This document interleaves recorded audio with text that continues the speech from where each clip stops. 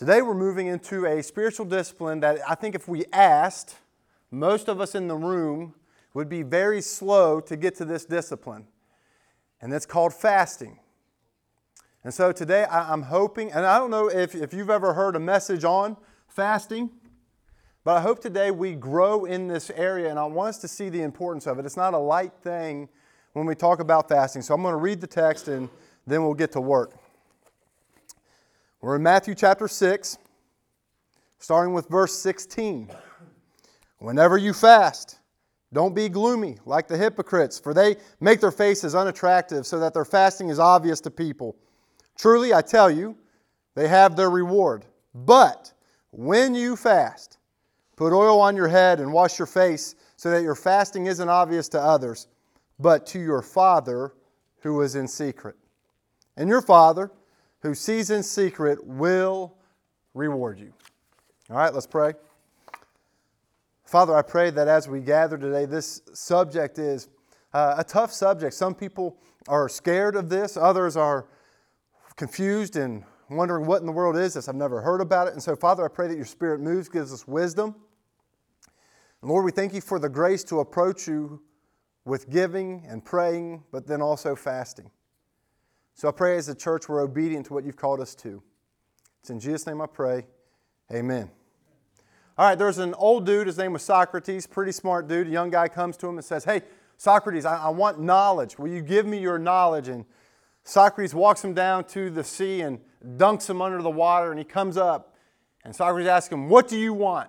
And the young man says, "I want knowledge. I want knowledge. Teach me your knowledge." And Socrates takes him back under and holds him under for a couple seconds and brings him back up, asks him again, "What do you want most?" And this young man says, "I want your knowledge. Please teach me, Socrates." Socrates takes him back down under the water. This time he holds him there for 30 seconds. Brings him back out of the water. And Socrates asks him, "What do you want?" And the young man, gasping for air, says, "I want air. I want air." And Socrates responds to him and says, "When you want knowledge as much as you want air, you will have it." The interesting thing here in fasting shows and creates a hunger for God. And this is our problem. Our problem is not about a lack of appetite. We have appetites. We're hungry for a lot of things. But I wonder who is starving for God. So we can go on the board and listen. With the people in the room, I want to hear from you. So we've got hunger. What, and you don't have to make this personal, what are people hungry for? Hang on. I got fame. What do we say over here? Money. Power. So we'll go from here. Jason, I'm going to put credit. We want people to see it when we do something. What else was said? Love.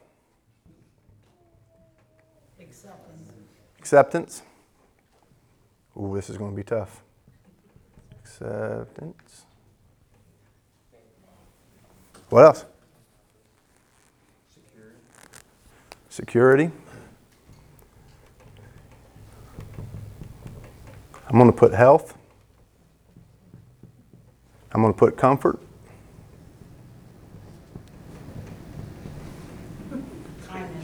Kindness. Hungry for... What can we put that with? I think that's an outpost of love. Right? Food.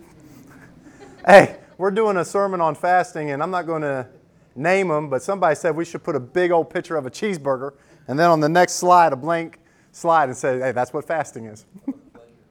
Pleasure.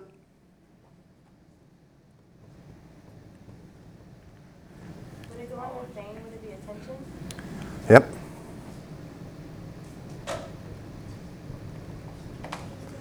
Sports. This is why, hey, crazy thing, I've told you guys this before. There was a pastor I was in a class with in Tennessee. Giving would go down when Tennessee Volunteers lost a football game. Crazy. They were hungry for sports. Hey, we are too. When the Bengals are on and you had service at 1 o'clock at Ashland Avenue, attendance is killed. Hobbies? 2 B's? Knowledge? Where we go? Yes, I can spell knowledge.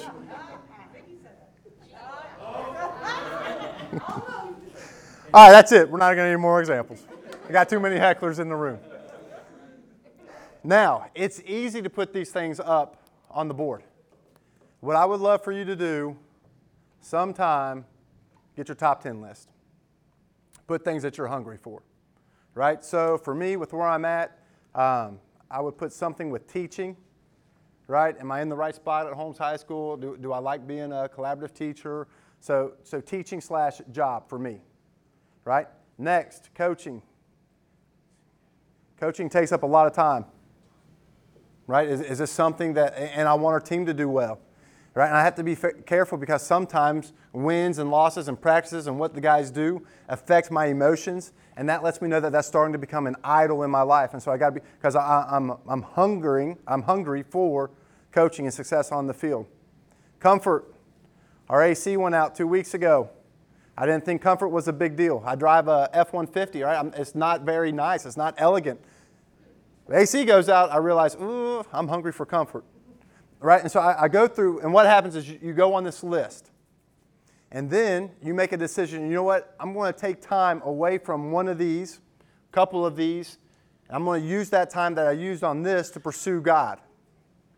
And that's called fasting, right? Now, have you guys ever played the game Hungry Hungry Hippo? Right? And you're pushing down, and it's just constantly swallowing up things, constantly swallowing. And the goal is to get more of those little marbles than anybody else on the board.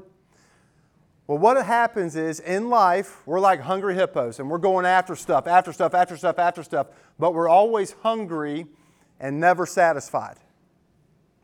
We're always hungry and never satisfied, and we just keep gobbling up. And that's where fasting, biblical fasting, comes into play. In Psalm 34, verse 8, if you're taking notes, you want that text. Psalm 34, verse 8, it says, "Taste and see that the Lord is good. How happy is the person who takes refuge in Him." And so as we pursue what we call biblical fasting, what you will notice is when you stop eating for a meal or for a breakfast and you start feasting on the things of God, you'll find that you are completely satisfied. It's the craziest thing. And so that is what we're talking about this morning. What is fasting? What is fasting? I've asked numerous people this question on what is fasting, and we get all sorts of answers. One student, not going to name any names, said fasting is moving really quickly. Right? You're going really, really fast. You're fasting. Right? A couple others. Can't eat. Others would say, can't eat, can't drink, but I can eat fish. And so there's a variety of answers when it comes to what is fasting. The definition that we're using, biblical fasting, what is seen in the Bible, is going without food for a spiritual purpose. Without food for a spiritual purpose. Now those are two things that are musts if you're fasting. Going without for a spiritual purpose. If you go without for no reason at all, it's not biblical fasting. All right? So biblical fasting, what we see in the Bible, is going without food for a spiritual purpose. Biblical fasting is not a weight loss program. Some of you guys have heard of intermittent fasting. The goal is to cut weight. That is not what we're talking about when we're talking about fasting. Also, fasting does not make God answer your prayers. It's not one of these things where we can make God move. That's not what fasting is. Fasting does not earn us favor before God. God doesn't love you more if you fast every Tuesday and Thursday. That's not what fasting is. Fasting does not draw attention to ourselves. Oh, I can't go out to eat with you. I'm fasting this week. It's not about ourselves. And there's a couple of instances in the Bible where people were wasting their fasts. So in Isaiah we read, "Why have we fasted, but you have not seen?" So the people are asking God, people are saying, "God, why are we doing this, but you haven't seen? We have denied ourselves, but you haven't noticed. Look," God's response, "you do as you please on the day you fast, and oppress all your workers. You fast with contention and strife, to strike viciously with your fist. You cannot fast as you do today, hoping to have your voice heard on high." And so they were fasting. They were going without food, but they were living however they want to. Fasting will not cover up your sin. And so if you're running from God, but you're not eating, you're not going to make it okay. That's a wasted fast. Another wasted fast is in Zechariah. It says, "Ask all the people of the land and the priests, when you fasted and lamented in the 5th and the 7th month," so they set out times specifically to fast. He says, "When you did that for these 70 years, that's a long time. At a certain time, 2 months of the year, they wouldn't eat, and they did that for 70 years, but then it became a routine. And this is what God asked them, 'Did you really fast for me?'" You see, they did it because it was a tradition, but there were no thoughts of God. They went without food, but it wasn't for a spiritual purpose. That's not fasting. That's a wasted fast. And then you have the guy we meet, the Pharisee, in Luke 18. There's a tax collector that won't approach the throne of God, but he stays back and says, "Lord, have mercy on me." But then there's this arrogant Pharisee going up and says, "God, look at how great I am. I fast twice a week. Give a tenth of everything that I have." And Jesus says one of these guys went away justified and not the other. You see, fasting doesn't earn anybody salvation. It doesn't make you righteous. And so I want us to be careful as we approach this subject of fasting. You notice now, this is the hard part because we've been off 2 weeks. Fasting comes right after praying, which came right after giving. And I want us to notice how many times it says in secret. So when we were talking about giving, Jesus says twice, "Do this in secret." And then when we get to praying, again, in secret. And then we get to fasting twice in one verse. He says, "When you fast in secret, your Father who sees you in secret." This is the point Jesus is making. Who you are when no one is around, when no one is watching, is exactly who you are. And God sees it. So in private, who are you really? What are you hungry for? This morning, everybody in the room has an appetite. What are you the hungriest for? Also, notice in explaining fast, biblical fasting is voluntary. Biblical fasting is voluntary. There is no set time, set day that you have to do this. As a matter of fact, I would say many Christians have never done a biblical fast. Some people cannot do a fast. They can't go without meals. If you have diabetes and other health regulations, sometimes you can't go. I remember a church set a time where they wanted to go 3 days of fasting. But if you're dependent on that for survival, you can't do that. And so understand that this is a voluntary thing.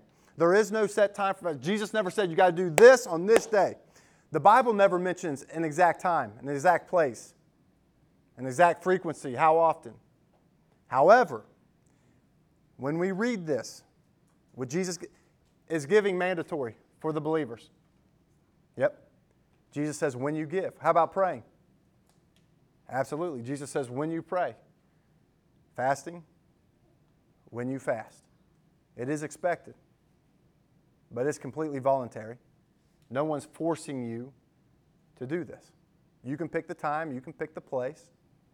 And so I want us to go through just a little bit some types of fasts. Oh, and I think this is important. Fasting can include other things than food. But I want you to notice why food is important. So fasting, you can fast from a hobby.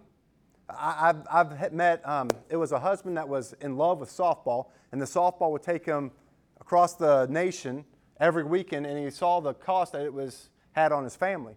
And he decided he's done with softball to pour into his family. And so he says, I'm fasting from softball for a while until I get out of this stage of life, but it's not worth sacrificing my family. Right? You can fast from social media. You can fast from Netflix. You can fast from TV. You're not watching TV this week.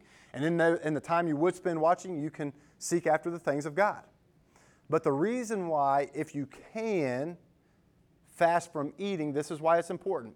What happens when you don't eat? It'll happen here in just a few minutes. Maybe happening already if you skip breakfast. Stomach growls. And when it growls, what does your brain say? I need some food. I am hungry. Now, when you do a biblical fast, your stomach says, I am hungry. What's the next thought that should happen? Why am I hungry? And it points to that spiritual purpose. And so, your stomach growling is a built-in alarm clock for you to refocus on the things of God. That's a powerful, powerful alarm clock. All right? So, you can use other things. I also put on here caffeine and coffee, but that might be a must for some of the people in the room. You go without coffee, everybody else pays the consequences instead of yourself. Types of fast in the Bible. I've got 5 of them, and some of these are mix and match. The first type of fast is the food be gone fast. I think this is the most common. Walker, this is what you were saying, right? No food. You can drink things, but it's no food. That's the most common fast. Another type of fast is what I call hold the mayo fast, right? It's limiting the diet. We see this with Daniel and his boys, Shadrach, Meshach, and Abednego. They didn't drink wine. They weren't eating the greasy, nice food that the king gave them. They ate vegetables and drank water, right? And you can decide to do that for a certain period of time. Another fast is the all be gone fast. It's an absolute fast. No food, no drink, right? Another type is what I call a private or personal fast. It's what we're talking about in our text today, Matthew 6, 16, 18. Nobody knows it. When you do this, nobody should know it. Act normal, right? That's what it means when it says put oil on your head and don't look gloomy. Shouldn't be slouching all over the place. Oh, I'm so weak, I can't do it. When you fast, nobody should know. It's a private, personal thing. But then you see also in the Bible, the last type of fast is a public, church-wide fast, where the church comes together, and together we fast for a specific purpose. All right, that's what we see in the Bible. So those are the 5 types of fast. Does anybody have any questions on those types of fast?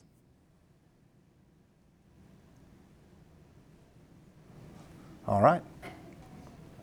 Moving on. Sometimes people ask, how often and how long should we fast? Does anybody have any ideas how often and how long? I think what's helpful are examples in the Bible. So check this out. There's a 1 day or part of a day fast, where there's an example in Judges. The king comes, or the judge comes, calls for a fast for that day, and at the end of the day, they go back to eating. Another one is a one-night fast. Everybody remember the story of Daniel? What night do you think the people fasted? When he spent the night in the lion's den, right? So something happens, they pray for Daniel. Now, hey, here's a good opportunity for us with what's going on in Afghanistan. Usually it's a little bit nighttime there. They're on opposite schedules of us. It would have been a good time for the church in America to fast for the church in Afghanistan as they're going through this transition. That would be a good nighttime fast. There's a 3-day fast. Esther, when risking her life, asked the people to pray, and that was for 3 days. And then when Paul saw the glory of Jesus for 3 days, he was fasting. There's a 7-day fast. You see that in 1 Samuel.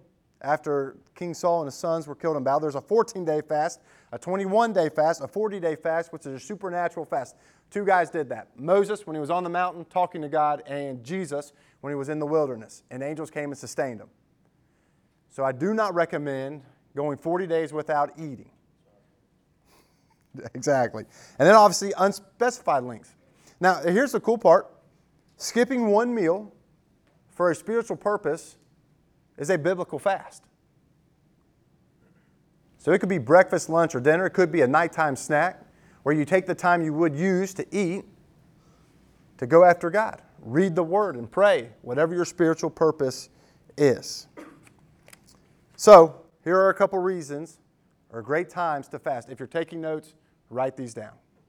If you're taking notes, write these down.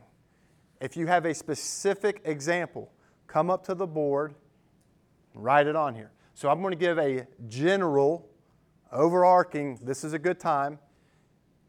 If you have a time where you're like, oh, this fits, this would be a good example, put it on the board. So number one, a good time to fast. When should we fast? Fasting is expected. Number one, when discerning the will of God. When discerning the will of God. All right, I'll give you an example. If you guys can think of examples as I'm reading, come up, write it on the board. In 2 Chronicles, you got King Jehoshaphat, and I want you to see what happens when God's people pray. Did you guys know there was a King Jehoshaphat? Most people don't know him.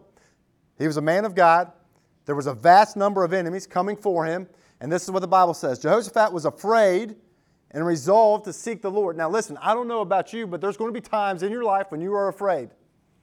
Right here, you have nations coming after God's people, and the king is terrified. So what does he decide to do? He resolved to seek the Lord. Then he proclaimed a fast for all of Judah who gathered to seek the Lord. They even came from all the cities of Judah to seek him.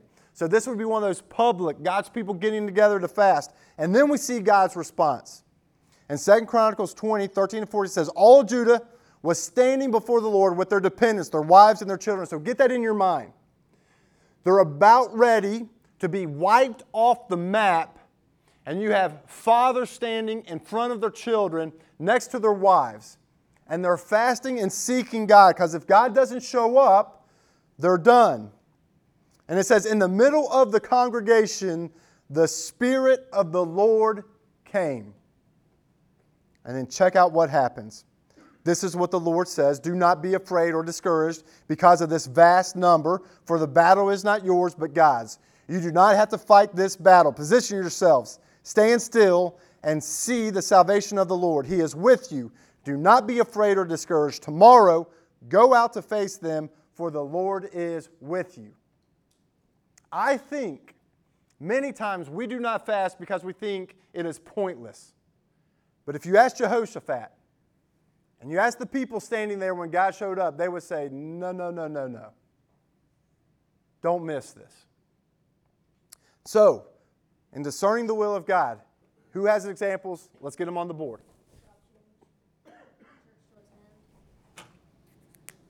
Job change. Looking for a job. All of this, right? This is very important. If you just go for a job because it's a higher salary, man, I've known a lot of people that regret that decision. Spend time fasting and praying. Where to go to school, where to go to college. College? Church. Church?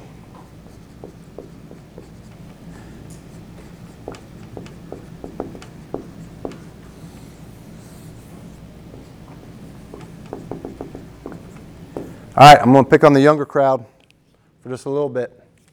I would say, Walker, how old are you? DeMarcus? Josh? 16. Ava? 15. All right. So, 16, 16, 16, 15, Donovan?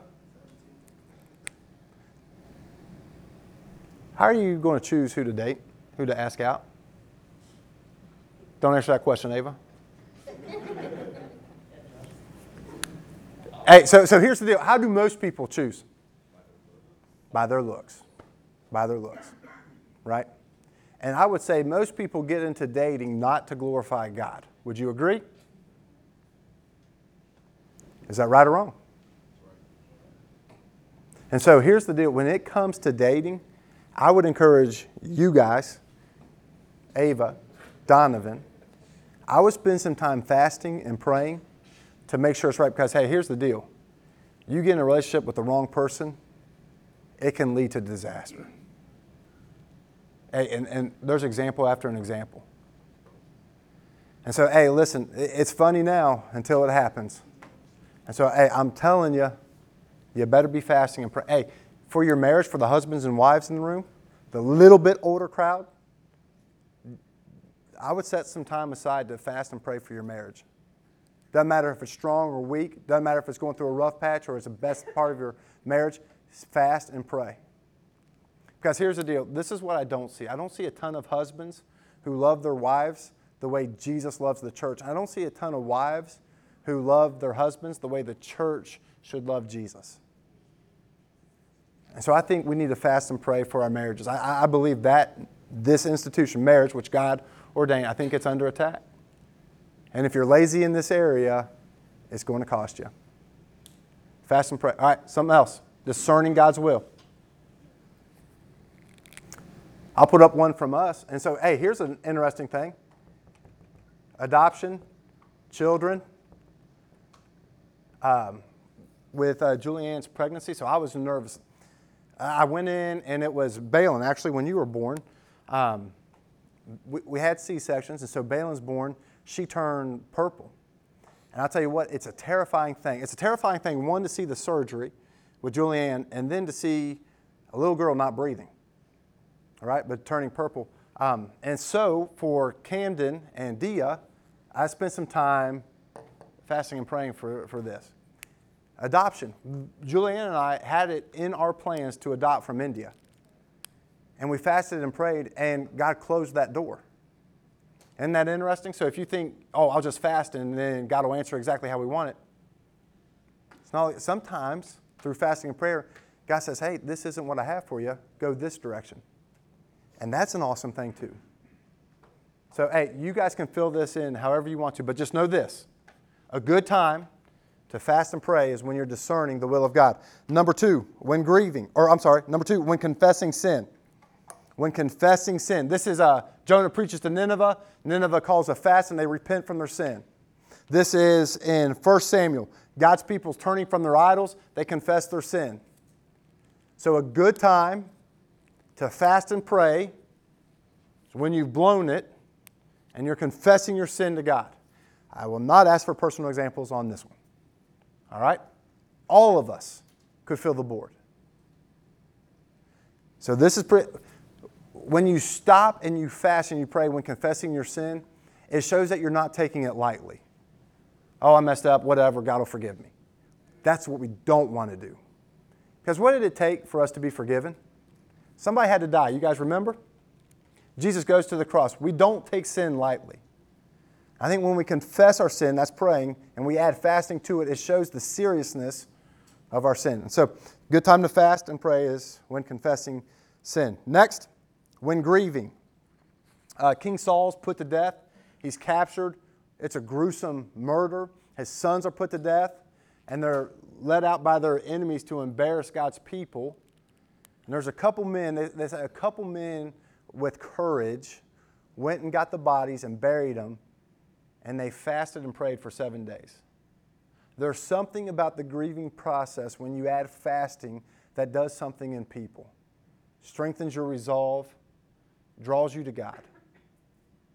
So when grieving is a good time to fast. Nehemiah, when he heard that the walls had been destroyed and God's people were in exile, put on sackcloth, which is weird. We don't put on sackcloth anymore, but he humbled himself and he fasted. Number 4, when making requests. When making requests is a good time to fast. Now, all of us make requests, right?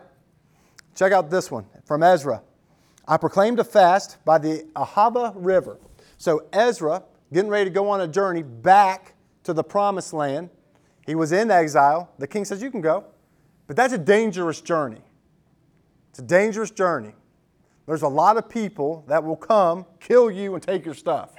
So listen to what Ezra does. He said, I proclaim a fast by the river so that we might humble ourselves before God and ask Him for a safe journey.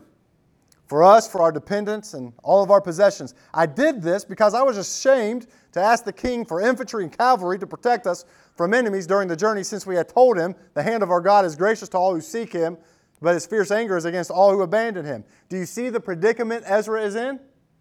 They fasted and listened to how God responds. So we fasted and pleaded with our God about this, and He answered our prayer. Delivered them safely and soundly. So, what are some requests that we should be fasting before God for?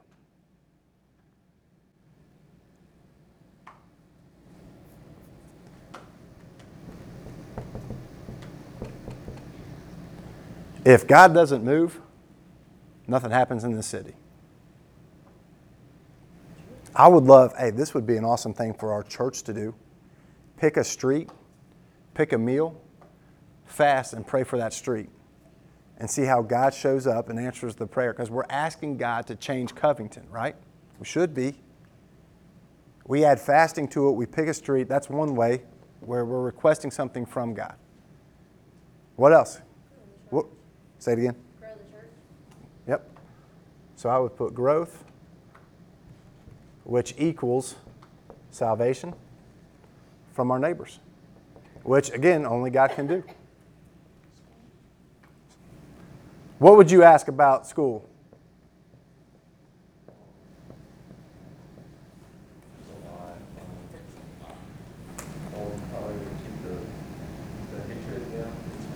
All right. So we'll put safety. I'm going to put growth. Right? I hope you're learning something. I'm also going to put something even more important. You guys remember the sermon about salt and light? You think school is an easy place for a student to be salt and light? Nope. DeMarcus, I think that would be a great thing to pray about. Can I point people to Jesus at Holmes High School? Can I point people to Jesus at Connor High School, Connor Middle School, Goodrich Elementary? There's a lot of examples. At your workplace. I think that's a great request to ask of God. What other requests? Touched on it a little bit earlier, but Afghanistan's in a pretty rough place now. I read an article recently about, a Christian church in Kabul was martyred.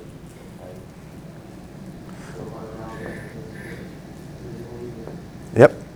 A church in Kabul, secret church. Nobody knows about it.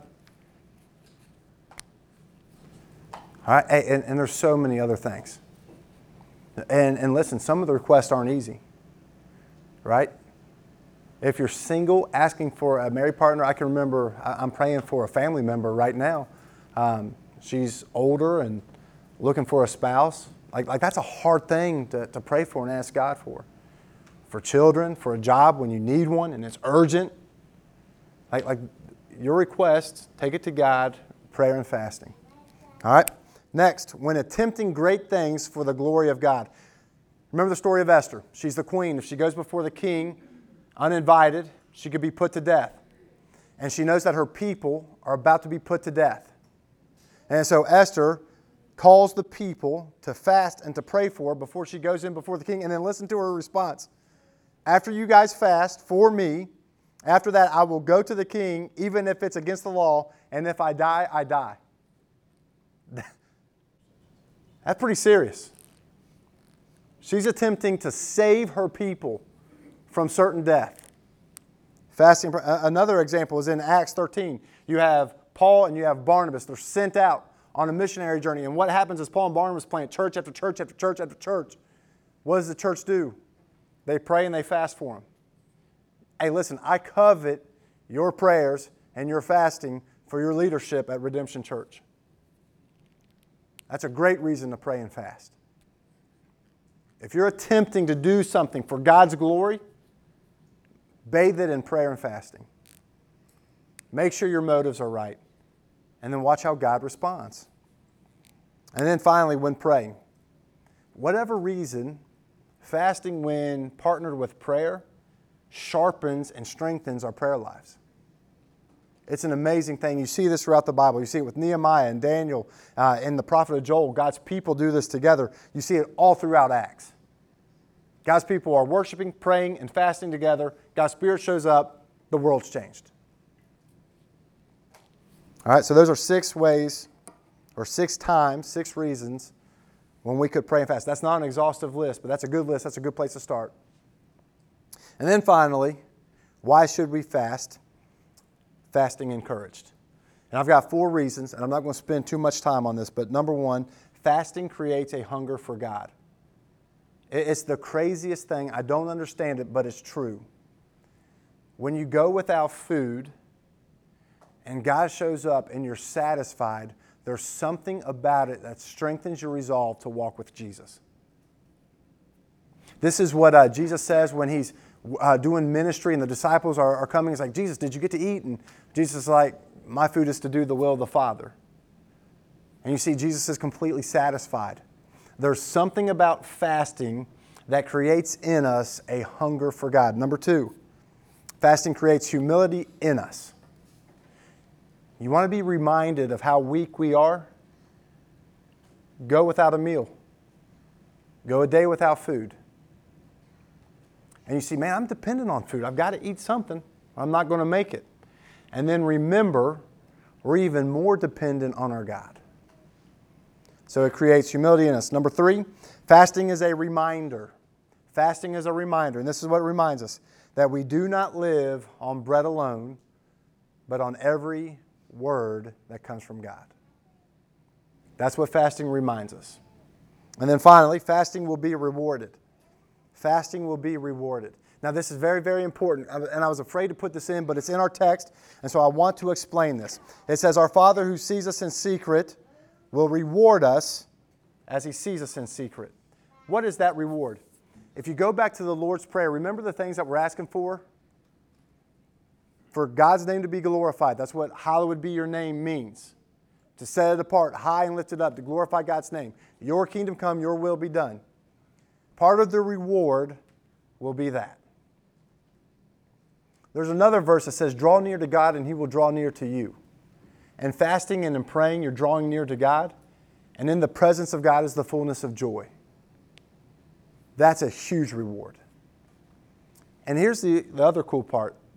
There's no command on how long and how frequent you have to fast. But you know what?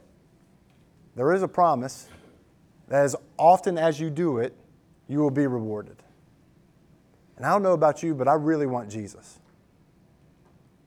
And so I want to get after Him, and one way to do that is through fasting. So those are 4 really good reasons to fast. And I'm going to leave you with this. Has anybody heard of the name John Wesley? John Wesley?